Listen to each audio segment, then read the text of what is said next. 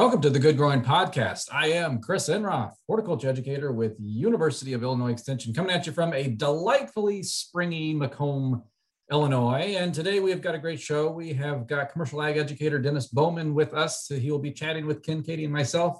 But before we get to Dennis, let's introduce our hosts with us every single week. We have Katie Parker, local foods educator in Adams County. Hi, Katie. Hey, Chris. How are things going for you? Oh, it's going very nicely. I can't complain necessarily because we did have some rainy weather last week. I remember the show last week. I also had horrible allergies, and they're back now that the weather has turned nice again. So I apologize if I sneeze and snot all over you, but you know, just something to look forward to if we ever do this in person. Right. Yeah. How are things in Adams? Distance for now. Well, yes, it's kind of the benefits of social distancing. You don't have to deal with the person with the allergies. How are you doing in Adams County? Oh, about the same. My sinuses are inflamed and I have a nice headache to go along with it. So yes, it's that nice spring weather. I love that spring. All that good tree pollen and fungal spores in the air right now. It's delightful. Oh, yeah. Well, you know, someone who I know who really enjoys tree pollen and fungal spores and molds and fungus, all that kind of stuff, is horticulture educator Ken Johnson in Jacksonville. Hey, Ken. Hello. I do enjoy them, but I don't have allergies, so I feel great right now. Your wife gets it for both. My wife has enough allergies for me, so. Well, Ken and Katie, we have got quite a show for you today. I'm going to go ahead and introduce our special guests for today. So we first knew him as commercial ag educator Dennis Bowman, but Dennis is now serving as the interim assistant dean for the Ag and Natural Resources team. So he oversees our teams. He is our boss. So hello, Dennis. Welcome to the show. Thank you for inviting me on. Well, we'll get to our pay raises later, but you know, for now, we'd like to kind of focus on you're looking at your background, you know, what you've done in the commercial ag field, and so I'm curious, Dennis, you know, before you stepped into this interim administrative role, you know, what were you up to in the commercial ag field? Well, I've been in extension for quite a while, and have been an agronomist in Central Illinois for several years with extension serving as a regional agronomist. But I've also always kind of had a leaning towards the technology side of things. And so when GPS and started to come on the scene in agriculture, I had some interest in that and got involved with that. That led into GIS work with the geographic information systems and mapping fields with yield monitors and GPS information and scouting. And then as we started to get into about to 2011 or so, I first started hearing a little bit about remote control airplanes and drones being used in agriculture. And they kind of came on the market in 2013, and I started really experimenting with how we can use them in agriculture at that point. And all of a sudden got very busy with a lot of interest in the technology at that time period. Now it's kind of getting to be kind of normal, but it was a brand new thing in 2013, and I was kind of following it as the technology developed and became a little more stable and usable over that time period. And then I got asked to be your boss. That's right. Yes. Just kind of telling you what you should be doing without being able to tell you that you're not doing well. So when it comes to drones, then I know, you know, we've seen each other at meetings in the past few years before pandemic times, and you've talked a lot about drones, and it's so interesting to me and how kind of those two systems, you mentioned GPS and GIS, how they kind of come together with this technology. Because I guess if we explain a little bit further, if we dive in, like GPS, how would you distinguish that from GIS? So GPS is just that technology of the satellites that gives you a location. So by having some kind of a receiver, you can determine where your location is using the geographic positioning system. GPS. So that tells you your latitude and longitude where you are. And then once you start tying that information into other real world data, like a yield point or a soil test value at that point, then you can start turning those GPS points and that information that's associated with them into maps. So you get yield maps or you get fertility maps. So there's lots of things we can do with that and start laying that over the landscape and comparing one thing to another. Did the soil fertility have any relationship to the yield? Are there other limiting characteristics? We can add other layers like soil types from the soil surveys and those kind of things to try to build up these information sets so we can do some analysis on them. So the key thing, I mean, GIS is maps, but it's more the data. It's the values that go with each of those points that allow you to compare and do some math and an analysis from one layer to the next. So you can take things like multiple years worth of yield maps and turn those maps into kind of a year-to-year average for the field. And then you start looking at them on top of each other and stacking multiple years, and you can start finding, are there areas of the fields that are always yielding less than below average or always yielding above average? And then how does that relate back to fertility? There was one case early on when I discovered after looking at 5 years worth of yield maps, and the farmer had lost money farming one section of the field every year. He would be better off not to farm that and to put it into some other kind of production or just out of production and not wasting inputs on it.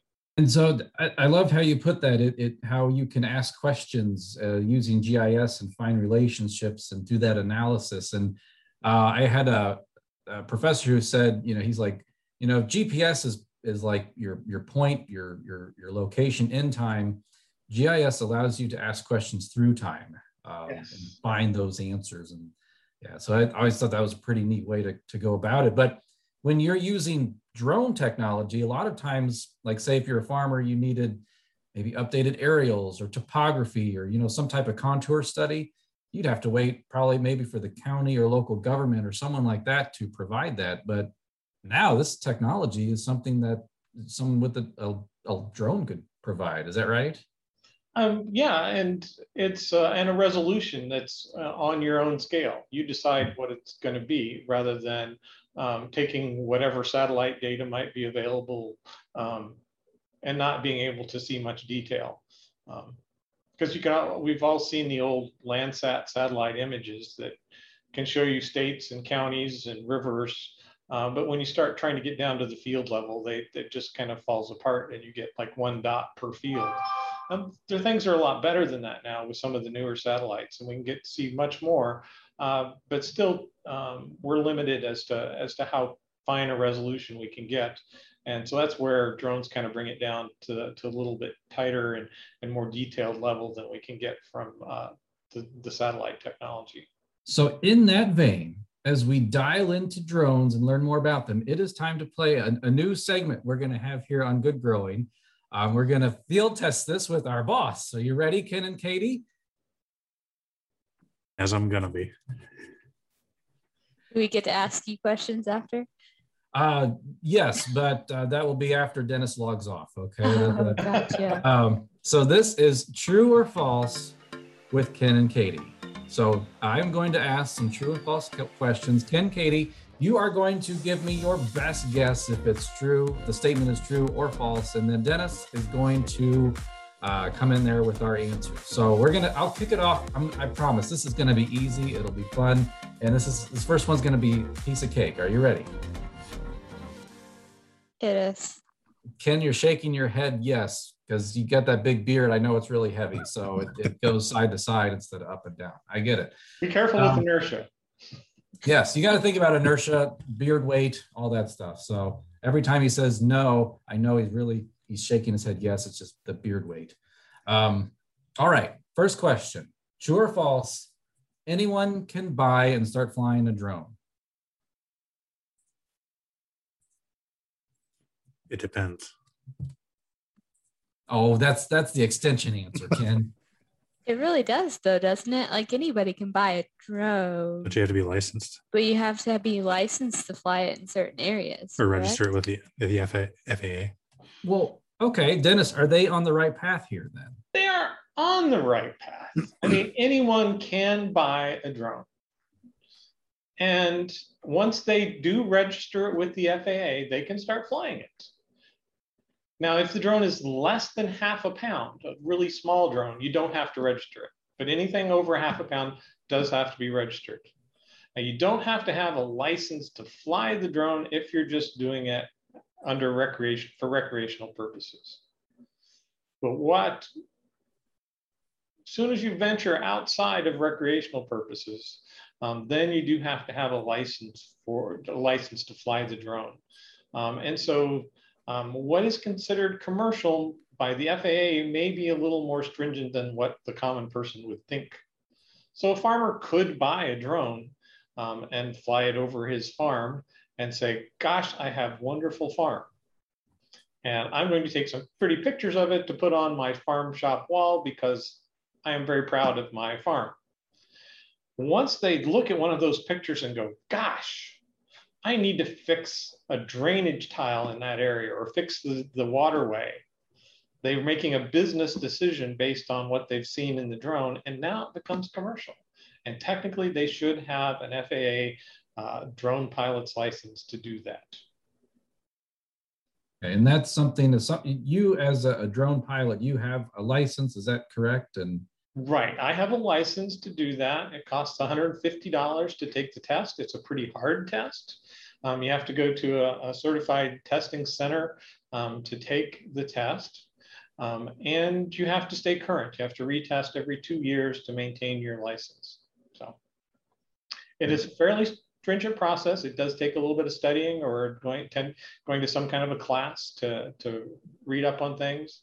There's lots of available resources online and sample tests you can take to figure out what areas you've figured out and know, and those areas that you really don't need to know. A lot of it has to do with airspace. Mm-hmm. And something you learn really fast is that the FAA controls the airspace. Yeah. And if you're going to be in that airspace, you have to understand where you fit. And that's at the bottom of the totem pole. Everything else comes first. Yeah.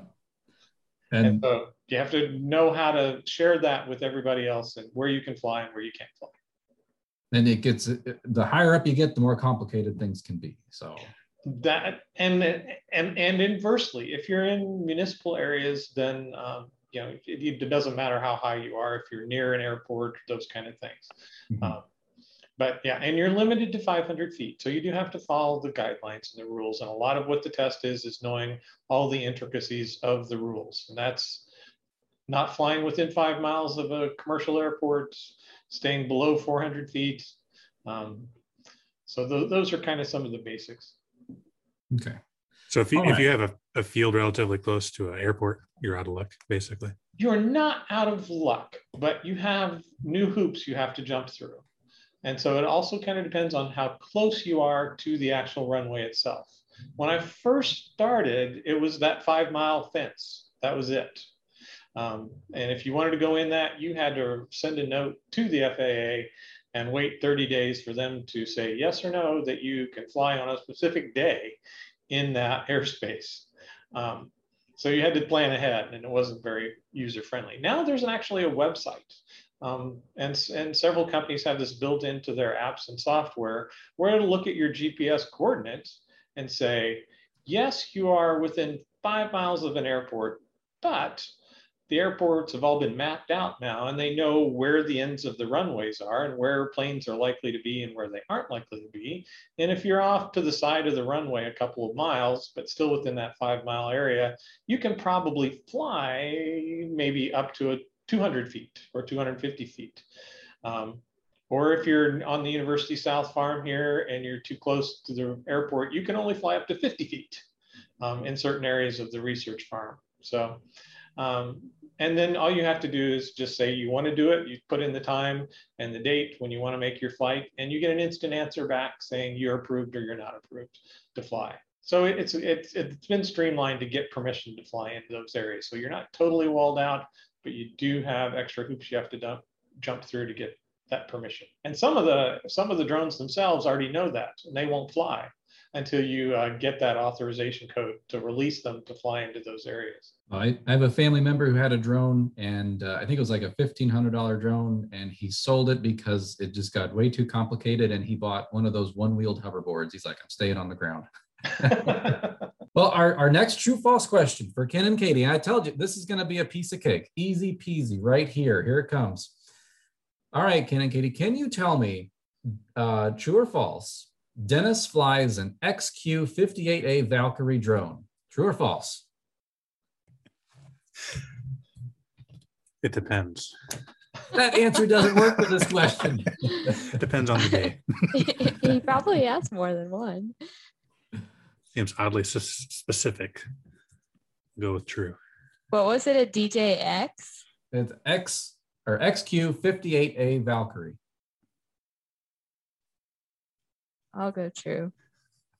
All right. Well, Dennis, what do you fly? I have several different drones, but the ones I'm using most right now for my work are a DJI Inspire 2 and a DJI Mavic 2 Pro. I also have a few other drones in my storehouse, but those are the two I use most often for my work right now. Do you want to explain why I don't have a Valkyrie, Chris? Just see, it does depend. He's got multiple. Okay. You can't use the extension answer for all of these, though. So the Valkyrie is actually the newest line of unmanned combat vehicles. So it is a military drone. So if Dennis has one of those, and I threw that in there without talking to Dennis, if he had one of those, I was going to sit back and be very quiet for the rest of the show.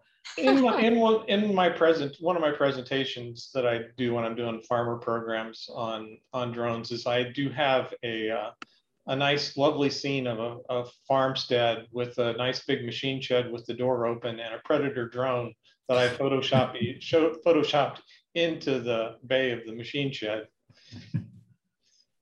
I get some pretty good pictures with those, though. Well, I bet you could. The Hellfire missiles do a lot on weed problems too. Oh yeah. How's that on rust with wheat? So yeah.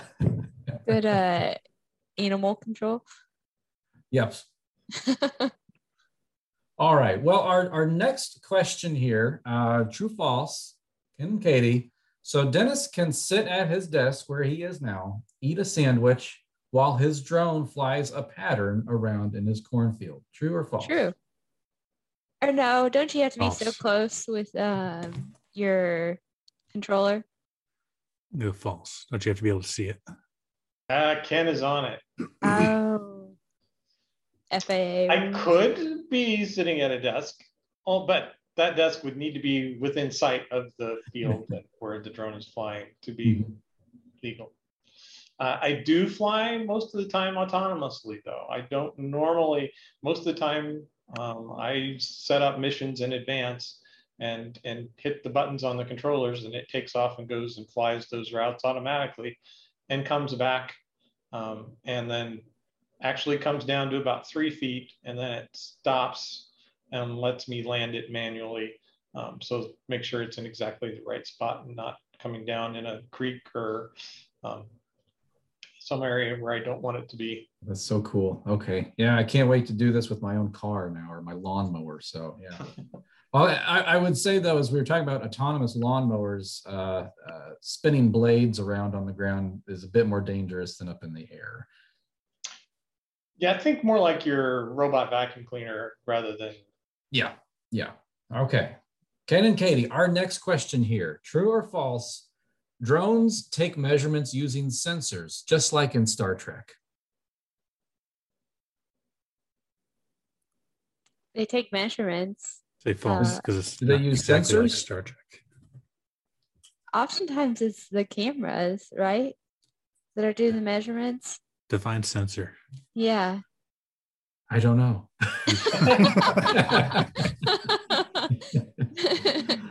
Well, Dennis, what are the drones doing in the air then? Are they using like lasers? Or is it like, Sulu, give me a reading of life on this quadrant of the planet, and they just boom, sensor, or is it just photography? So I liken drones a lot to tractors. They're a sky tractor. Now you can take your tractor out and drive it around the field and have fun, but you don't do a lot of work unless you attach something to it. And so the drones, you need some kind of a payload that's going to provide you with information. And so in agriculture, most of the time, that's some type of a camera. But it could be a laser, like a LiDAR sensor that's going to do mapping and elevation mapping. But for what my work is, I normally use cameras. Like the Mavic 2 Pro that I talked about has a 20 megapixel RGB regular image camera with a 1-inch sensor on it. So it's a good quality little camera that's mounted on this thing. Takes pretty high resolution pictures and in just normal light pictures like you're used to seeing with your eye. Now the Inspire has a 6-band camera on it that costs more than the drone does. It's a MicaSense Altum sensor that costs over $10,000, and it will take red, green, and blue RGB normal light pictures, but it takes each of those wavelengths separately, and you have to manually combine those RGB lines together to get them to make a picture that looks normal to our normal vision. And then in addition to the red, green, and blue wavelengths, it also collects a near infrared signature, something that you can't see with your eye. And then right between the near infrared and red, there's an area called red edge. And so it captures the wavelength in this red edge.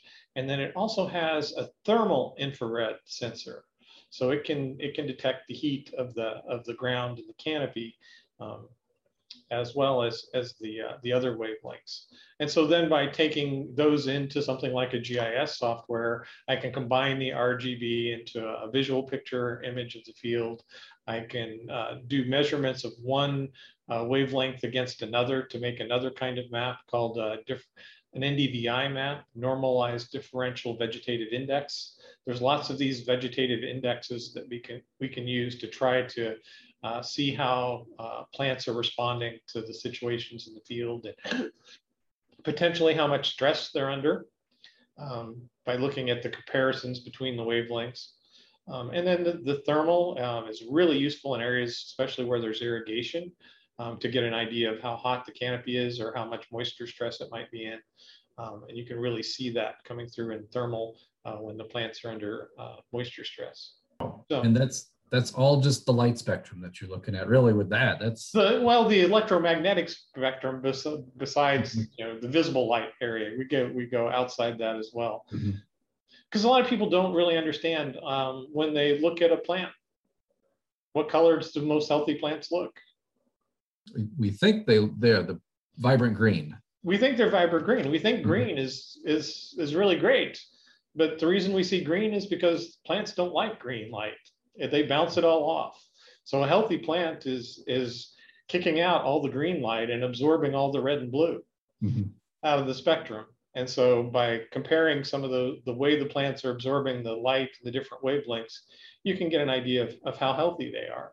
That's fascinating.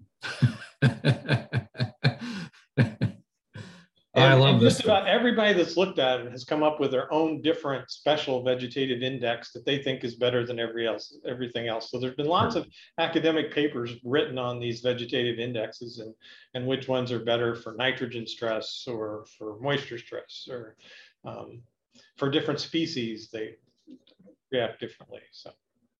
And yes, site by site, soil by soil, your microclimates in each field, it's got to be, there's a lot of data there. But, you were talking about the kind of Star Trek kind of thing. And a lot of what we're doing relates to that kind of saying that you sometimes heard in Star Trek that, Captain, we've detected an anomaly. Mm-hmm. And that's a lot of what we're doing with drones, is finding the areas that are different and then going in to figure out what's going on in those areas, or trying to gather other information that clues us as to what might be causing that difference. Sometimes we can't really tell from the air what it is, but we know that something's happening and we know where it is. And we can go in, and now that we have the GIS coordinates of those spots, we can go in there on the ground, instead of looking at the whole field, just send somebody to those spots to see what might be happening. So maybe you have to take a soil sample to try to figure it out. Or there's tiny bugs you can't see from space that are in there. Well, I'll head warp 5 to the next true false question here. So Ken and Katie, when we look at the time spent doing drone work, Dennis spends most of his time out there actually flying his drone in the field. True or false? False. False. Dennis, what do you spend? Oh, whoa, okay. Thinking about it. I mean, it depends on the size of the field, because it does take, it used to take us like 3 hours to fly a field.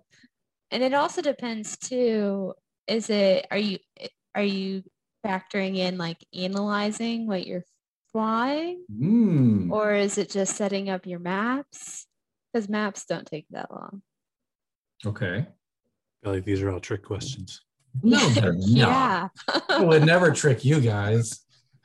You can't trick us. Well, Dennis, what do you spend most of your time when it comes to a project? You're flying a field. Is it behind the scenes? Is it out in the field making maps? What is the biggest time piece here? Most of the time is computer time. And so one of the things is that because we're limited to flying at 400 feet, my drone at 400 feet, one picture is about the size of a football field, or an acre. So if I'm flying an 80-acre field, at minimum, I'm going to need about 80 pictures to map that.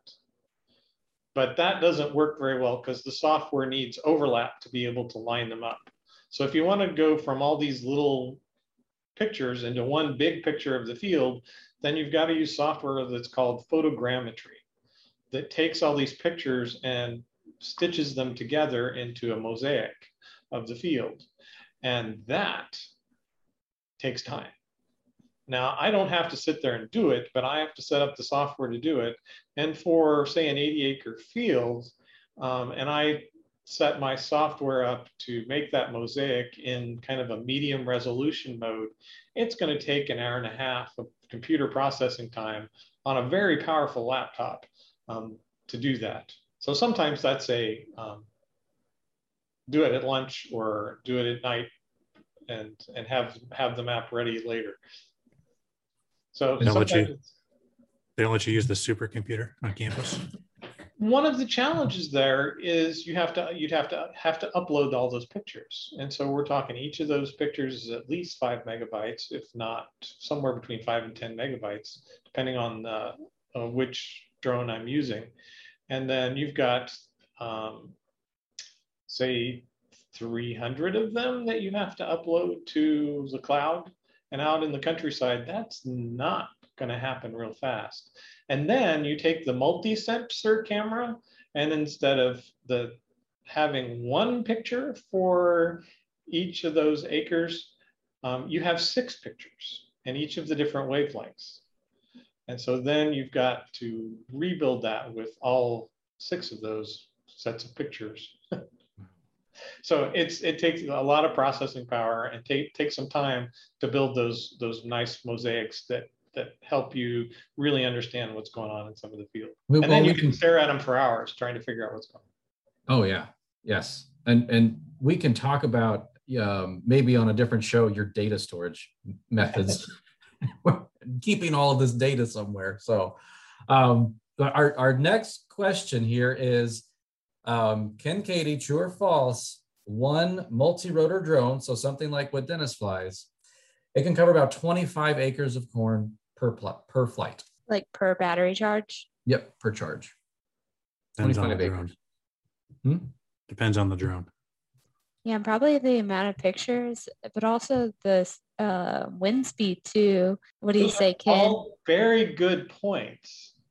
So this is one where it really, really does go, it depends. Because if I'm flying at 400 feet, the maximum altitude, and getting as big of area as possible, I can map with my drones, I can map about 100 acres per battery. If I fly lower to try to get higher resolution, so that means that all those passes have to be much closer together to get across the field. And then that can get quite a bit down. A couple of years ago, I was mapping a project and it needed to be at 100 feet. And it took 3 battery changes to fly that roughly about 80 acres. Well, kind of in that vein. So the next one, the true false, what do you guys think? So the resolution that Dennis can get here on this imagery can be down to a single plant. True or false? True. She seems pretty sure. Ken, are you going to go with true? You or can do false? stand counts with drones. Depends. It depends. I'm not giving you any more quizzes, Ken. All right, Dennis. So how detailed are we with this data? Can we get down to plant specific? Yes, you can. But again, that goes back to kind of Ken's. It depends on how high you fly. But yes, you can do stand counts. With my drones, I've kind of determined that 75 feet in altitude is kind of the maximum that I can fly and still be able to count corn seedlings. So I can count individual corn seedlings, and I actually had a project last summer with Professor D.K. Lee on corn seedling counts. And we had several spots out in one of the research fields where we were using the drone to do stand counts. So that'd probably just be for corn, not necessarily beans are too dense, right? Well, depends on the stage. I mean, once beans start to form a canopy, then you kind of lose any chance of looking at those. But I was working on another project with Nick Sider, our field crop entomologist, on looking at defoliation of soybeans and how high how low you needed to fly to be able to look at Japanese beetle defoliation with the drone. That was about 50 feet, and we could actually do some decent defoliation of the upper canopy anyway. Okay, now I'm curious. I only see the typically Japanese beetle at the margins of the field. Is that just because that's only where I'm looking, or is it in the interior? I must know now. What did the maps indicate, I guess, or is it too soon to tell? Generally, you're going to find it worse at the margins. That's where you're going to see most of the worst damage, but you will find them scattered out throughout the field. Again, the way they congregate, if you get a pocket that gets started, sometimes you can have a hot spot that's out farther in the field. But in general, you're going to see your highest densities around the margins. Thank you. I've answered that question for me. I feel good about that now. So, all right, our next question: true or false? It is legal to spray pesticides using drones in Illinois. True or false? That was a very good question. I'm going to say true. Ken, you still on the fence? Go with depends. Yeah, if you have a license. that dice roll doesn't exist, Ken. I'll go with true too then. It is true, but you are also right in that you have to have a license and not just the drone license. In addition to the drone license, you have to have a crop dusting license, basically. Mm-hmm. So you have to follow all the rules that a regular crop duster would have, as well as all the rules that the drones have. The real challenge with drones is the amount of product they can carry at a time. So for spot spraying kind of things or specialty spraying applications, rights of way or field borders where we're trying to kill off honeysuckle, some of those kind of things where drones may be a good fit, or if we can develop some more technology that can help identify just problem weeds or areas where we can get by with some kind of a spot spraying, the drone may have some advantages. One of the countries that's been doing drone spraying for many years has been Japan. And they use these mini helicopters that look more like a real helicopter, but they're about the size of a lawnmower, riding lawnmower. And they can carry several gallons of pesticide, and they can go in to some of these areas where you couldn't do our kind of airplane spraying in amongst more developed areas. We have small field sizes of high value crops surrounded by urban development, that they can use these smaller drones to get in there to control and apply pesticides in those areas. So if you're spot treating, how low would you have to be flying to do that? It depends on the product. I mean, you're not going to be doing something like a growth regulator, dicamba or 2,4-D, very high in the air and be legal. But the regular crop duster, that's not real important to them. As to, they want to be low and they want to keep it on target. Kind of depends on the wind situation. We'll give you another depends answer. Did you set a drone up to identify the weed and only spray it if it's that weed? We don't quite have that technology yet. So where it's easier is where there's bare soil and just weeds. So you don't have to tell it different from the crop, or if you're using a selective kind of thing. There's been a lot of work looking at trying to figure out what wavelengths, and if there's visual signatures that you can use some of these sensors to tell the greenness of pigweed versus soybeans or corn. But then you get so many different varieties or hybrids that have slightly different green colors within the crop. And whether or not they're healthy or new growth or old growth, then it kind of makes it a little more of a challenge. Where you can do things like corn, where you've got a linear leaf versus a broadleaf plant, there's been some good work on sensors that can identify the difference in those. But that's a technology that's a ways out there. So visual, we've got machine learning that's going to eventually solve some of these kind of things. We get enough computing power on it and get some slightly better sensors. But yeah, it's probably out there still a little farther. So you guys are in the vein of the next question. This is maybe not really a true false, but maybe a crystal ball question looking to the future. So Ken and Katie, I'll ask you first. Do you see perhaps this as technology that could be used to reduce the amount of pesticides that we use in agriculture? Yes. You think so? All right, Dennis. So and as I was doing research for this and reading a lot of different websites, I'm seeing lots of statements being made stating something like this. So is this a possibility that we might reduce pesticide loads in the environment using targeted drone applications?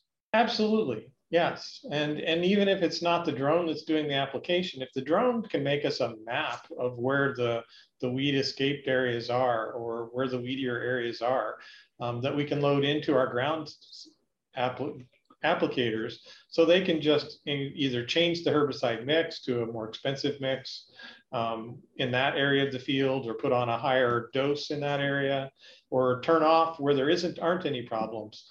All those could kind of cut down our environmental load of the pesticides. Awesome. Well, that's good news. Yeah, that's reasons to keep this technology going and improving it. So last one, Ken and Katie. Okay, and then you get to ask Dennis questions. All right. So true, false. Dennis thinks that being an agricultural drone pilot is just a fad and there is no career opportunity here. True or false? False. I'll go with false. Well, let's see what Dennis how he feels about this. I would say false.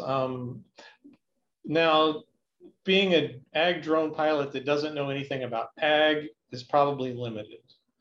But what we really need is people that understand ag and understand the basics of crop production or plant growth, that have experience in the industry.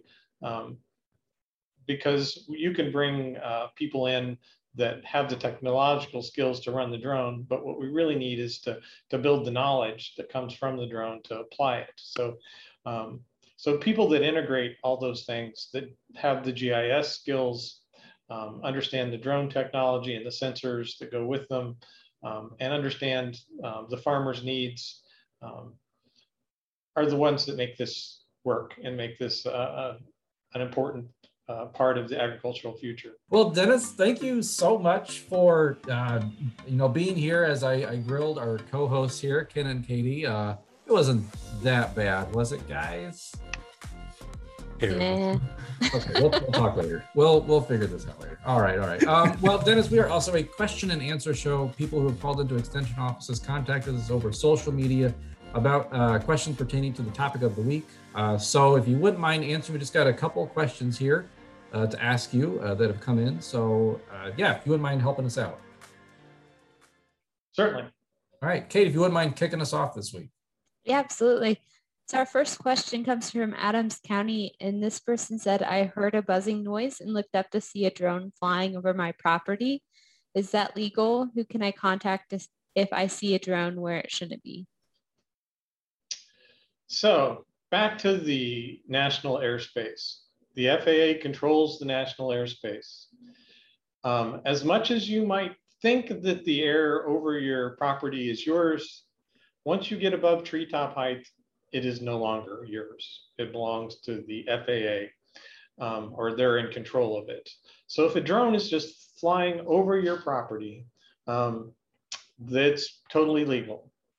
And in Illinois, it's not illegal for them to take pictures of your property.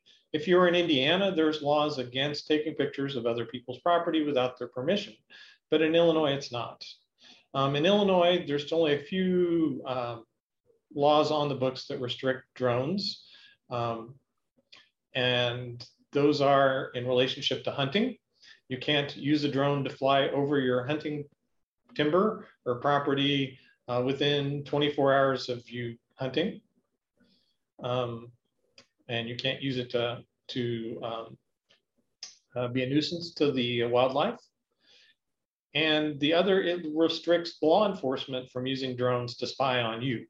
So if it was a police drone, I guess you could say that no, they can't fly over your property without a warrant.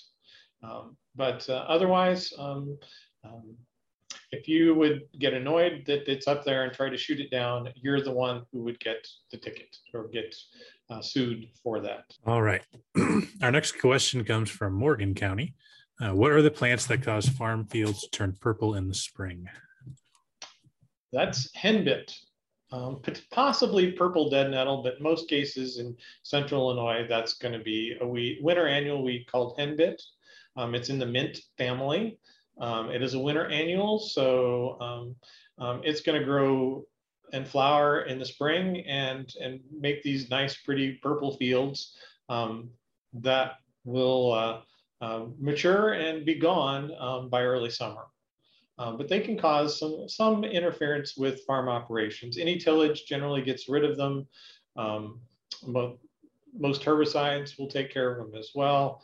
Or if you plant late, they'll be gone before very long. Our next question is from Adams County, and they're noticing lots of vole damage in their alfalfa fields this spring. What can be done to control the voles? That's a bad question and a bad problem to have. Unfortunately, there's not a lot we can do about voles. Especially in alfalfa.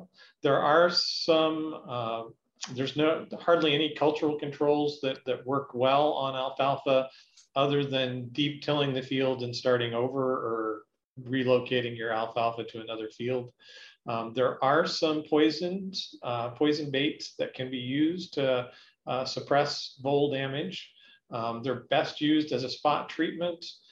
They're very toxic, need to be handled very cautiously, and you probably need to be a restricted use applicator to be able to use those products.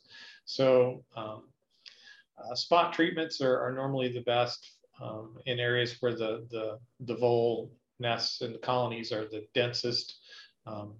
But it's a hard problem, and there's not a really good answer for that one, unfortunately. All right. Our last question is from McDonough County. During the warm early March weather, we tilled the field. Since then, we've had lots of rain and large portions had standing water on it. Does it need to be turned over again? In most cases where there's standing water, if the soil's saturated underneath, it's not going to compact because the pore space is already filled with water. Now you may lose some of that surface structure because of the raindrop damage, and you may get some crusting on it. And if it's the crusting that's the issue, then your planning process will probably break up most of that for you and not be a real problem. So I would basically, do some little bit of hand tillage in the field to see what the soil is really like. I doubt that it would be overly compacted because of the standing water. It's you don't like to see that happen, but in most cases, our strip tillage that comes out of the planter is gonna open up those slots and give you a place for the seed to break through. So it kind of depends on the surface situation in the field, but I think going out with a trowel and just checking some of those spots to see if there really is severe compaction that needs to be fluffed out before you go into the field. But in most cases, we can no-till through most of that anyway, depending on what options you have on your planter. Well, that was a lot of great information. So Dennis Bowman, interim assistant dean to the Ag and Natural Resources team and commercial ag educator, thank you so much for being on our show today. I'll say good things to all your county directors. Oh, I promise. Yes. Thank you. Yes. And yep, that pay increase, right? I understand we're all under a freeze right now, but hey, just keep putting that bug in people's ears. That's what I was told as a child. You always bring it up with your boss. Don't tell Ken to put a bug in his ear, but that's it. He's almost got one in his ear. Look at that. Well, the Good Growing Podcast is produced by Wendy Ferguson and edited by me, Chris Enroth. Thank you very much, Ken and Katie, for being here today, subject to my torturous whims of true false pop quiz. So thank you. And should we do this again next week? I think we should do this again next week. Even the true and false? We'll see. Well, we shall do this again next week. Whether they want to or not, they are contractually obligated to do so. So anyway, we're going to be talking with Mary Fisher. She is a horticulture educator, and we're going to be talking about how to get these kids out in nature. She is looking at kicking off a new Master Naturalist Youth Initiative. And so we're going to chat with Mary all about that. Well, listeners, thank you for doing what you do best, and that is listening, or if you're watching us on YouTube, watching. And as always, keep on growing.